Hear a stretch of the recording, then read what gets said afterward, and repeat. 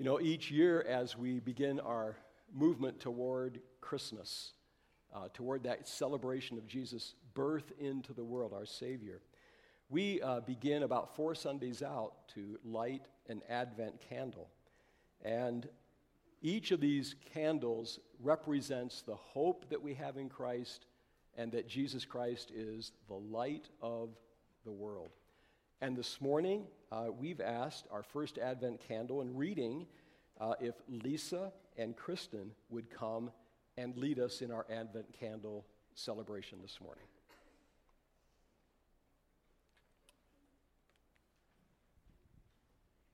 On this first day of Advent, we celebrate the hope found in Jesus Christ. Jesus, the eternal Son of God, was born into our world to redeem us from our sins, our wounds, and our hopelessness. For this reason, we worship Jesus as our Savior. We now light this first Advent candle to celebrate the hope found through faith in Jesus Christ.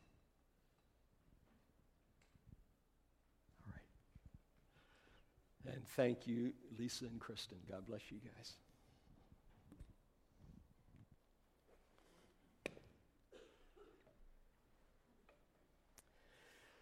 Well, yeah, Christmas has come up on us quick this year, hasn't it? I don't think I can remember a year that has gone by as quickly as 2017. But it's always a joyful time when we get ready to come, when we get into the Christmas season. Excuse me 1 second while I get wired up here. All right. So today, 4 weeks before Christmas, and we launch what we call here at Calvary Church, we call Advent Conspiracy. Now, the word Advent is a Latin word that means come. It refers to the coming of Jesus into the world. Now, the conspiracy part of that, maybe that's hard to figure out. Well, what we mean by that, it's our attempt to conspire, to plan together in the middle of all the shopping and all the spending for gifts, which sometimes in our culture can get way out of hand, can it? I mean, Black Friday, people trampled, I don't think that's an exaggeration. Some of you were out there, right? Now, we're all about believing in the value of giving gifts, and I think it's a wonderful Christmas tradition. Certainly is. Gifts to our family and friends. But sometimes it can just get way, way out of hand, and we lose the meaning of Christmas. Well, the conspiracy is all about keeping the meaning in Christmas. And the way we do that is we go into Christmas trying to, as a church family, set aside and then pool our resources in order to make a significant difference in serving the needs of other people. And I'm going to share with you toward the end of this message this morning some specific needs that have come to our attention that I believe as a church family we can really reach out and make a difference in these needs. The strategy of Advent Conspiracy, it's really 4 things. It begins with spending less so that we can give more in order to love all and then to worship fully because we have kept Jesus at the center of it all. This year, our specific theme for Advent Conspiracy is the gift of hope. And the very first example we have of how this Advent strategy gave the gift of hope is from the story of the wise men who came to worship Jesus. And Matthew, one of the biographers of Jesus, in chapter 2, verses 1 and 2, this is what Matthew says. He says, Jesus was born in Bethlehem in Judea during the reign of King Herod. That was about BC 4. About that time, some wise men from eastern lands arrived in Jerusalem asking, "Where is the newborn King of the Jews? We saw his star as it rose, and we've come to worship him." Now, these wise men, they were Persian, and today we would call them Iranian astronomers. They were the scientists of the day who had also received the Hebrew Scriptures when the people of Israel had been carried captive into Babylon 600 years before. So they were students of the scriptures as well as students of nature and students of the heavens. They studied the stars. And in their study of the scriptures and all the prophets, they read this particular prophecy given in the book of Numbers, chapter 24, verse 17. And this was written about 1400 BC by Moses. And this is what this short prophecy says. A star will rise from Jacob. Jacob was the forefather of the Hebrew people, the people of Israel. So a star will rise from Jacob, a scepter or a king will emerge from Israel. And so they connected the dots about who this promised one in the Old Testament, this Messiah. They connected all the dots of all the prophecies. And they got really excited. In fact, they got so excited about the birth of this one that the scriptures called the Savior of the world, the King of the world, the Redeemer. So excited that they were willing to ride 500 miles on camels to come and worship this newborn king. Jill and I just traveled 500 miles this past week. We drove to Titusville, Pennsylvania, 500 miles from Chicago to Titusville to be with her dad for Thanksgiving. I can't imagine Jill and I getting on 2 camels and making that trip from here to Pennsylvania. So we drove a Ford Focus, and it had heat when we needed it and air conditioning when we needed it. And about every 40 miles along the road, there's a Starbucks. So, 500 miles today, nothing. But 500 miles riding on a camel. But when these guys connected the dots about who Jesus really is, this was nothing for them. They got on a camel, rode 500 miles so they could worship him. Worship meant a lot to them. And, I think there's a lesson here for us. How much does worshiping Jesus Christ mean to us? Well, you know what? I think when you and I connect the dots about who Jesus Christ really is, he's not just some dead religious figure. He's not just some other religious teacher that happened to be among the other religious teachers of history. But Jesus Christ, the wise men understood, he is the King. He is the coming Savior. He is the Redeemer. He is God become man to redeem this messed up, broken, crazy world that we live in. That is something to be excited about. That's something to worship about. That's why we're here this morning. But before they set out on their trip, they sat down together and they discussed and agreed that their worship would be incomplete. Their trip to worship him would be incomplete without giving. And they understood that genuine worship and giving always go together. You don't have one, really, without the other. And so they carefully thought about what they could give to this newborn king in their worship. And they came up with 3 gifts that have become pretty well known among us: gold, frankincense, and myrrh. I'll say a little bit more about those gifts in just a minute. But you know what? They didn't realize just how important those gifts would be, even in a practical way as well as a spiritual way. Let me fill you in a little bit more on the story. In their search, the wise men came to King Herod in Jerusalem, and they asked him this question: where is the newborn king of the Jews? Now, Herod did not let on to them, but that question threatened him like crazy. He was the king of the Jews. And Herod, it's written in history, Herod was a paranoid king. He had a secret police force, and their whole duty was to seek out people that were a threat to his power and eliminate them. And Herod had already murdered his wife and had 2 of his sons murdered because they were threats to his power. So when they walked in and said, "Where is the newborn king of the Jews?" his wheels were turning inside. So what he did was he called the scholars together, and they said, well, where do the scriptures say the newborn king is supposed to be born? And they came and said, well, in Bethlehem. And so the wise men head out, And this is what it says in Matthew chapter 2, verses 9 and 10. After this interview with Herod, the wise men went their way, and the star they had seen in the east guided them to Bethlehem. It went ahead of them and stopped over the place where the child was. When they saw the star, they were filled with joy. They entered the house and saw the child. Incidentally, Jesus by this time was probably 1 or 2 years old. He was a toddler. So this didn't take place at the manger.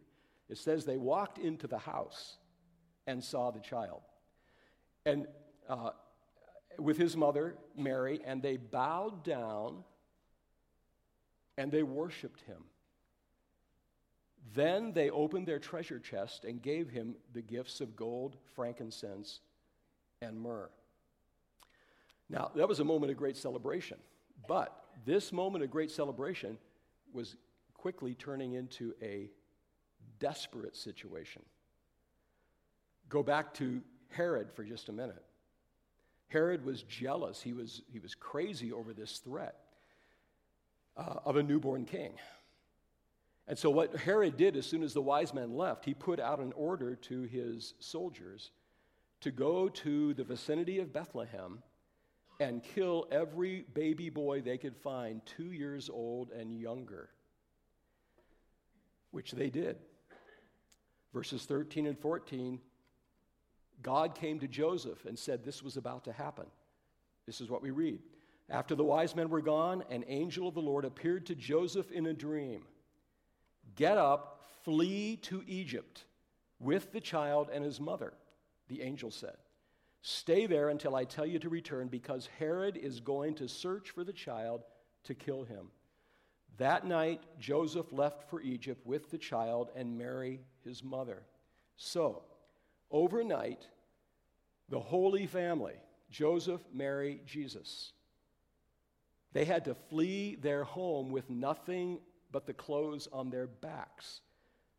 No job, no house, no support system, no food. And you can imagine Mary saying to Joseph, what are we going to do? How are we going to feed our son? Where are we going to live? How are we going to survive? Where are you going to work?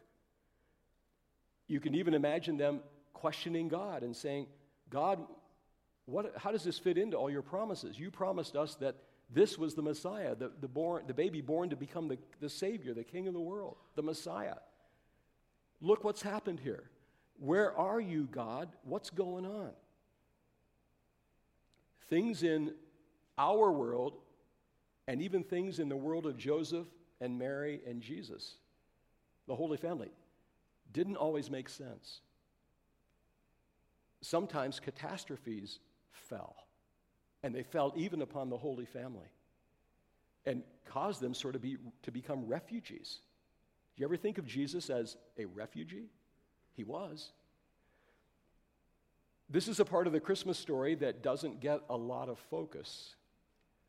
Now, what I'm about to say to you, the scriptures don't tell us, but I think it would be a reasonable assumption that it was the wise men's carefully planned, sacrificial, generous gift that became the resource for Jesus, Joseph, Mary in Egypt.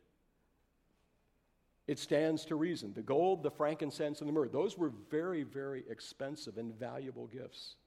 And maybe it was a portion of those gifts that sustained them during this refugee time. And if that's true, then the wise men are the very first example to us of what we're calling Advent conspiracy, because they weren't caught up in material things. They gave sacrificial gifts, and they set aside gifts so that they can make a big difference in serving the urgent needs of the first Christmas family. So their giving perhaps provided Jesus with his clothes, his food, his shelter during those years in Egypt. You know, and that the Christmas story of Jesus' birth turns into the story of a crisis and of life's unexpected blows. That shouldn't surprise us, because Jesus came into this world to identify with us at all levels of our suffering and our sorrows and the times when life collapses around us. That's why Jesus came into the world, to identify with us. And one other fact in this story really drives that point home. Because the Holy Family fled to Egypt, which was the place of Israel's horrible slavery and abuse centuries before. And for the Jewish people, down through all of those centuries, the memories of all that happened to them as a people in the land of Egypt, Egypt represented to the people of Israel unbearable pain. It represented what we would call wit's end. It represented poverty, sorrow, grief, loss. And yet, that Jesus went there to the point that they identified as the worst possible place of suffering in the memory of these people. That's where Jesus went when he was less than 2 years old. That shows us, again, why Jesus came into this world. He didn't come to live in palaces. He didn't come to live out in the nice, neat suburbs, I guess you would say. He didn't come to live in a fancy house. He came to go where there was pain. He came to identify with humanity where the rubber meets the road, where there's sorrow and pain. Centuries before, when they were in Egypt, God sent Moses to save them, to deliver them. But now in the Christmas story, it's God himself, Emmanuel, we just sang about it. It's God himself who stepped into our world to save us. Jesus, after he got into his ministry, he made a tremendous statement that sort of helps us see this point even more about how closely he identifies with people in their sufferings and their sorrows. In Matthew chapter 25, this is a very interesting passage of Scripture. And let me give you the background of it. Jesus, when he says this, he's looking forward to that gathering someday at the end of history over which he presides, when all of our hearts and our actions are going to be judged.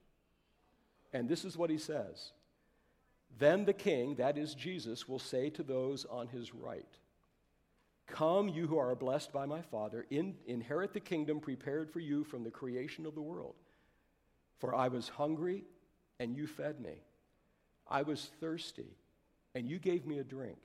I was a stranger, and you invited me into your home. I was naked, and you gave me clothing. I was sick, and you cared for me. I was in prison, and you visited me." And then these righteous ones will reply, "Lord, when did we ever see you hungry and feed you, or thirsty and give you something to drink, or a stranger and show you hospitality, or naked and give you clothing? When did we ever see you sick or in prison and visit you?" And the King, Jesus, will say, "I tell you the truth, when you did it to one of the least of these my brothers and sisters, you were doing it to me." And I don't know what the first time I ever read that passage of Scripture. I'm sure it was way back when I was a kid. But this is one passage of Scripture that even as a kid caught my attention because it raises a great question.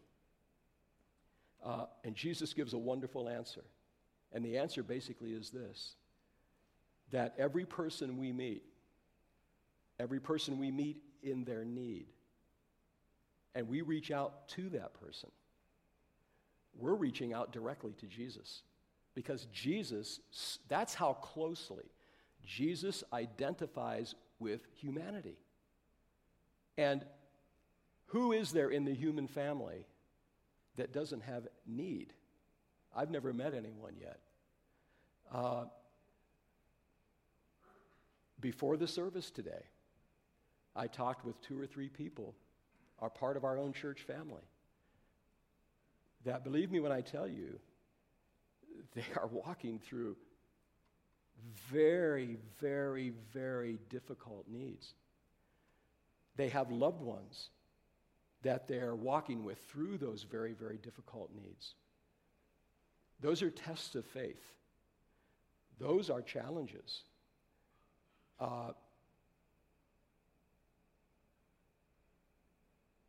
So needs are right here in this room. I know that. Some extenuating circumstances are right here in this room. I understand that. So I'm not just up here trying to preach some kind of a fancy sermon today that is just a bunch of words. I know. So I want it to be heard here today. I really want it to be heard that when Jesus Christ says he came into the world to identify with what you're going through, that means he feels what you're going through with you. He feels it more deeply than you do. He's with you in your pain. He's with you in your suffering. He's with you in your confusion. And so we have an opportunity as a church. We know that whenever we minister to someone, whenever we serve someone, we need to remember so clearly that I'm doing that to Jesus. I'm serving Jesus right now when I serve another human being. And so now there's a second thing that shows that the wise men really put a lot of careful thought and planning into the gifts that they would bring to Jesus. Each of the gifts carried a deep symbolism that reflects the three things that Jesus is all about, what he came into the world to do. They gave him gold. Gold was a gift that was given to kings. And these wise men from Persia, they knew all about this because they were considered the king makers in their society. They were the elite group of counselors, the scientists, the men of learning. They were the circle of political advisors who actually had great influence in who would become the king of Persia. They were called the king makers. And so it's not a small thing that when they heard that the king of the ages, the king of creation, was about to be born, that they wanted to come and worship him. The second gift shows that they saw something else about Jesus. They gave him frankincense. Frankincense is a fragrant, sort of a gelatin-like resin, gum-like resin that's used by priests, that used to be used by priests, to burn incense. And incense was a symbol of priests praying to God for the needs of other people. Jesus is the priest. That's what their gift represented. They saw him as the priest who had come into the world to identify with the needs of all people and lift them up to God, redeem their lives. And then the third gift is myrrh. Myrrh was oil used for anointing the dead.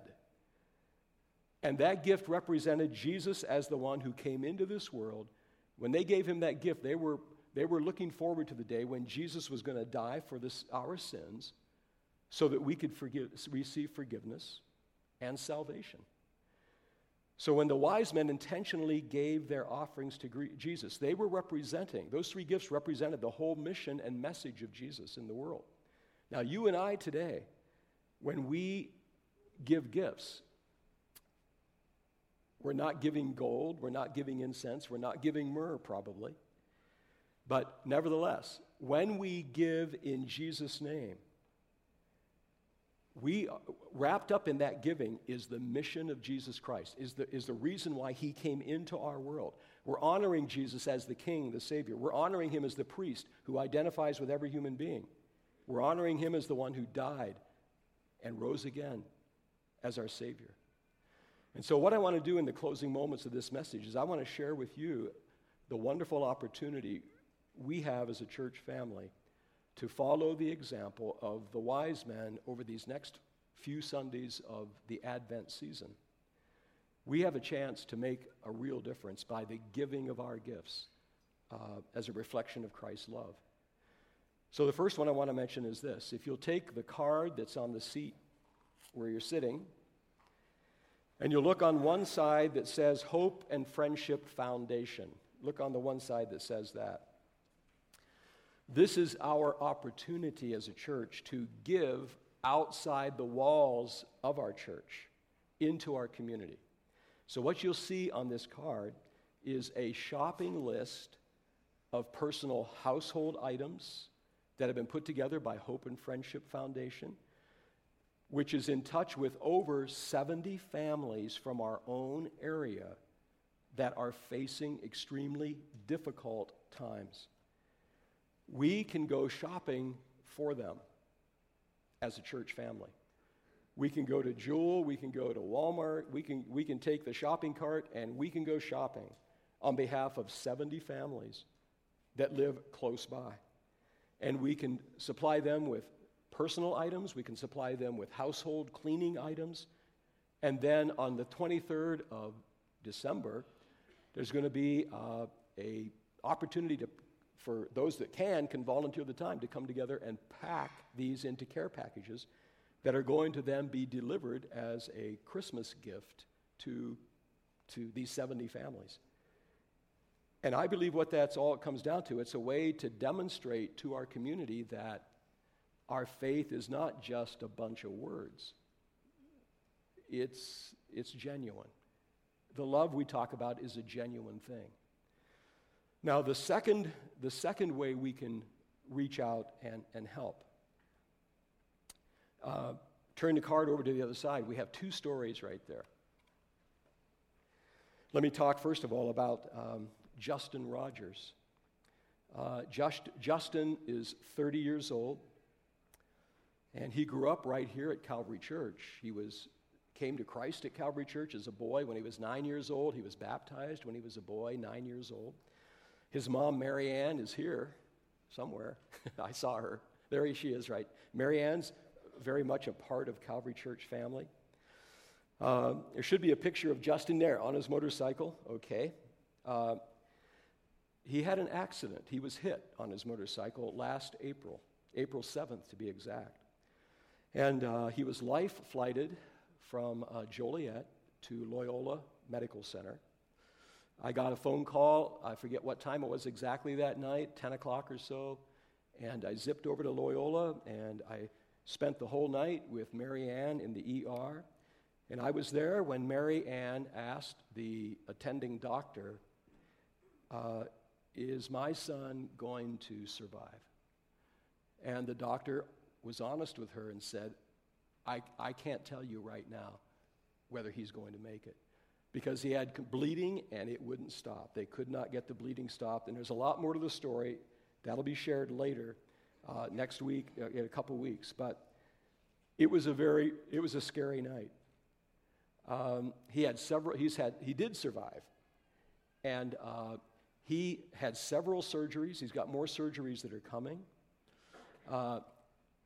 I had a chance it should be a picture. Yeah, there he is, right there. Some pictures of Justin during this long ordeal of surgeries. I visited Justin a week ago. He's now up and able to walk, but he's still facing a lot more surgery. The cost for all the treatment that he's received so far has come up to about $2 million. He has insurance that's covering good portions of that, but it doesn't cover all of that. There are some out-of-pocket things that happen here, and that are facing him and Mary Ann. And 2 weeks from today, Justin will be here, and on that day, Mary Ann, his mom, will share with us a little bit more of the story. But I just wanted to sort of give you an introduction to one avenue of serving and caring that we can express here that can make a big difference this year. Now, the second story, Dan and Lisa Dewar's nephew, Nick Younglove. He's 27 years old. Should be a couple pics of, there's Nick. And I'm going to quote from an article that has been written about Nick. Talented graphic designer, enthusiastic youth group leader, avid cyclist, disciplined athlete, ambitious graduate student, eternal optimist, now newly paralyzed. Nick Younglove was just hitting his stride when a tragic injury paralyzing him from the chest down turned his life upside down and now threatens not only to take away those things he loved, but his ability to take care of himself. And there should be some pics of Nick. There should be some pictures of Nick. I think that's Justin, I believe. Or is that Nick? That's Nick. Okay, that is Nick. Okay, good. But they were on a family reunion in Michigan, July 18th, 2017, just 4 months ago. And Nick dove in when he was sort of, just having some fun with some of the cousins there. He dove into a shallow area, and that's, the accident took place and the paralysis now. He's in a wheelchair right now. I visited with Nick just a little over a week ago, and I will have to tell you this, that I was deeply moved when I visited with Nick. I was moved by his courage. I was moved by his faith. I'm sure that there's got to be some really tough days that Nick has faced, and I shared that with him. There's got to be some really tough days that you've gone through here. But I saw, in the middle of all that, I saw courage and I saw faith in Nick. And I think everyone who knows him is seeing that same thing. Well, he needs further treatments, and his family's insurance, again, is just not enough to cover all of those treatments. There's also some needs for technical equipment that will help him with some voice-activated computer technology, things like that, to continue his work, his studies. Next Sunday morning, Nick he requested that he be able to come, and we'll have a little interview with Nick here next Sunday morning where he personally can share with you a little bit more about his story. But as a church family, and I wanted to mention this too, that we have some folks in our church that have already begun to reach out to Nick, building a ramp at their house, doing some construction work inside the house to accommodate his new physical conditions. So I'm grateful for that. So we've already become part of the stories of both Justin and Nick by praying for them, sending words of encouragement, getting involved. Now we have a chance to enter into their stories at an even deeper level during these next 4 weeks of Advent. And we're setting a goal as a church family based upon the way this church family has so generously given over the previous years. We're setting a goal of $12,000 to be raised, to be given as we pool our resources, and then divided and given to Justin and to Nick. And if we exceed that goal of $12,000, praise God for that. So, as we begin this Advent conspiracy strategy, we're going to go shopping for our community, and we're going to pool our resources to serve Justin and Nick. And what we're doing, this is church-wide, so we're asking married couples to get together. We're asking parents to get together with their kids. We're asking if you're a single adult, getting together with maybe a circle of friends and saying, what can we do? Let's pray about this. What can we intentionally set apart? How can we spend a little bit less so we can give a lot more and meet some of these needs in a significant way? You can give on site during Advent Conspiracy in the offerings. You can just use the church envelope, just designate any offering you give, designate it Advent Conspiracy. It'll go toward these needs. You can also give online by going to the website. There's a place there where you can give to Advent Conspiracy, and their funds will get there. Now, so wrapping it all up here this morning, we realize that the greatest gift that has ever been given to any of us is Jesus Christ, who came into the world to give us the gift of hope, a way of forgiveness before God, healing from the wounds and sorrows that come from living in a very broken world. And many here, I pray most, have experienced that, have received Christ, know him. If you're here today and you've never personally invited Jesus Christ to be your Savior, never received him into your life, placed your faith in him, you can do that this morning right where you are seated. It's the most important gift you'll ever receive. And Christ is here to be that gift for you if you'll just reach out and receive him into your life. Pray that you'll do that if you never have. You can do it where you're seated, as I said. And for us as a church, we have the opportunity to demonstrate that love, to spread it out by our giving. So let's just ask God. I'm going to pray right now and ask God to guide us in our giving and in our worship of him this season. Let's pray. Heavenly Father, we want to do exactly what the wise men did. We want to worship in a giving way. We understand worship and giving go together. Lord, we ask that at the beginning of this journey toward Christmas and the celebration of Jesus' birth into the world, that we will live out the meaning of who Jesus Christ is in the ways that you've provided for us. Lord, bless every family. Bless us, Lord, in the Christmas traditions of every family. But in the middle of it all, bless us and use us as a church family in this Advent conspiracy way to make a big difference in people's lives. And Father, we dedicate ourselves to you and thank you for this opportunity. And we pray these things in Jesus' precious name. Amen. Amen. Amen.